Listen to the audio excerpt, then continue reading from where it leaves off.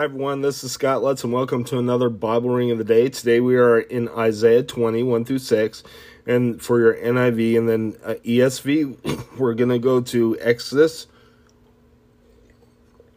31, 1 through 18. Let's go ahead and read the scripture. For your ESV,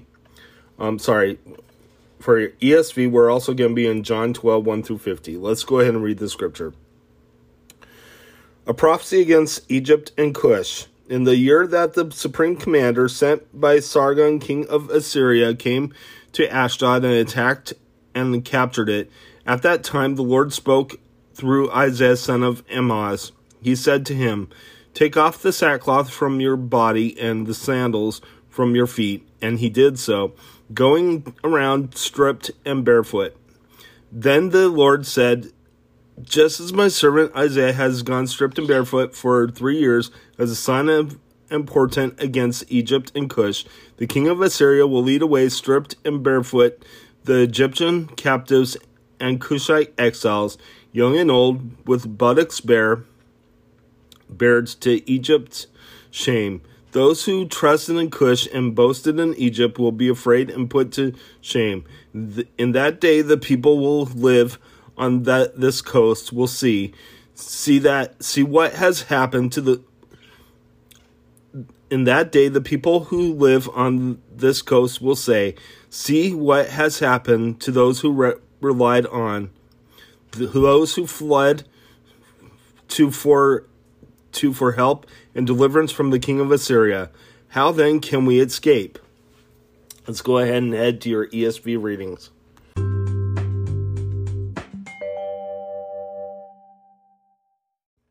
Hi everyone, this is Scott Lutz, and welcome again. Now we're in your ESV reading, Exodus 31 1 through 18, and then we're gonna go to John 12 1 through 50. So let's go ahead and read the scripture. Aholab and Bezalel.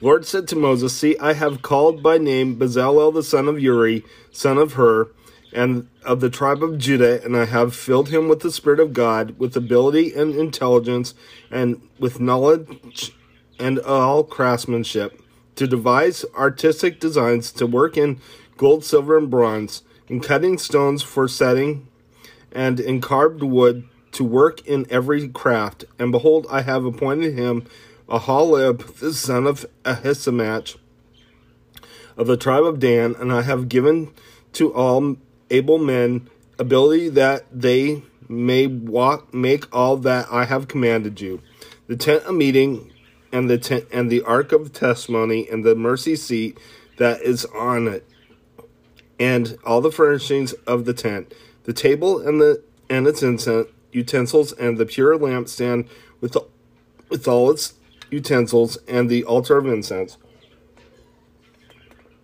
and the basin and its stand, and the finely worked garments, the holy garments for Aaron the priest, and the garments of his sons for their service as priests, and anointing oil and fragrant incense for the holy place. According to all that I have commanded you, they shall do. The Sabbath. And the Lord said to Moses, "You are to speak to the people of Israel and say, above all you shall keep my Sabbaths. For this is a sign between me and you throughout your generations, that you may know that I, the Lord, sanctify you. You shall keep the Sabbath, because it is holy for you. Everyone who profanes it shall be put to death. Whoever does any work on it, that soul shall be cut off from among his people. 6 days shall work be done, but the seventh day is a Sabbath of solemn rest, holy to the Lord. Whoever does any work on the Sabbath day shall be put to death.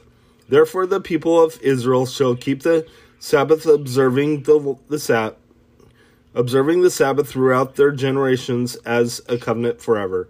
It is a sign forever between me and the people of Israel, that in 6 days the Lord made heaven and earth, and on the seventh day he rested and was refreshed." And he gave to Moses, when he had finished speaking with him on Mount Sinai, the 2 tablets on the testimony, tablets of the stone, written with the finger of God. let's go ahead and head to your New Testament reading. Hi everyone, this is Scott Lutz, and welcome to your ESV New Testament reading. So let's go ahead and read the scripture. John 12, 1 through 50. Mary anoints Jesus at Bethany. 6 days before the Passover, Jesus therefore came to Bethany, where Lazarus was, whom Jesus had raised from the dead. So they gave a dinner for him there. Martha served, and Lazarus was one of those reclining at the table with him at the table. Mary therefore took a pound of expensive ointment made from pure nard, and anointed the feet of Jesus, and wiped his feet with her hair. The house was filled with the fragrance of the perfume. But Judas Iscariot, one of his disciples, he who was about to betray him, said, "Why was this ointment not sold for 300 denarii and given to the poor?" He said this not because he cared about the poor, but because he was a thief, and having charge of the money bag, he used to help himself to what was put into it. Jesus said, "Leave her alone, so that she may keep it for the day of my burial. For the poor you always have with you, but you do not always have me." The plot to kill Lazarus. When the large crowd of the Jews learned that Jesus was there, they came not only on account of him, but also to see Lazarus, whom he had raised from the dead. So the chief priests made plans to put Lazarus to death as well, because on account of him many of the Jews were going away and believing in Jesus. The triumphal entry. The next day, the large crowd that had come to the feast heard that Jesus was coming to Jerusalem. So they took branches of palm trees and went out to meet him, crying out, "Hosanna, blessed is he who comes in the name of the Lord, even the King of Israel." And Jesus found a young donkey and sat on it, just as it is written, "Fear not, daughter of Zion, behold your king is coming, sitting on a donkey's colt."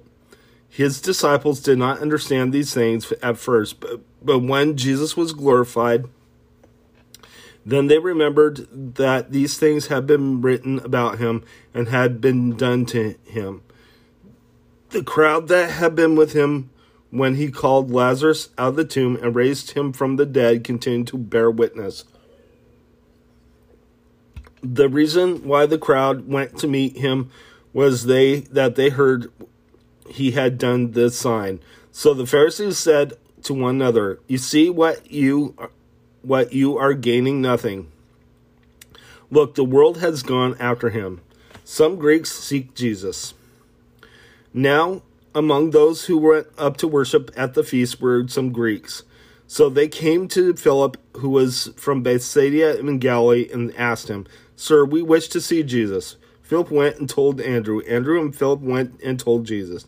And Jesus answered them, "The hour has come for the Son of Man to be glorified. Truly, truly, I say to you, unless a grain of wheat falls into the earth and dies, it remains alone. But if he dies, it bears much fruit.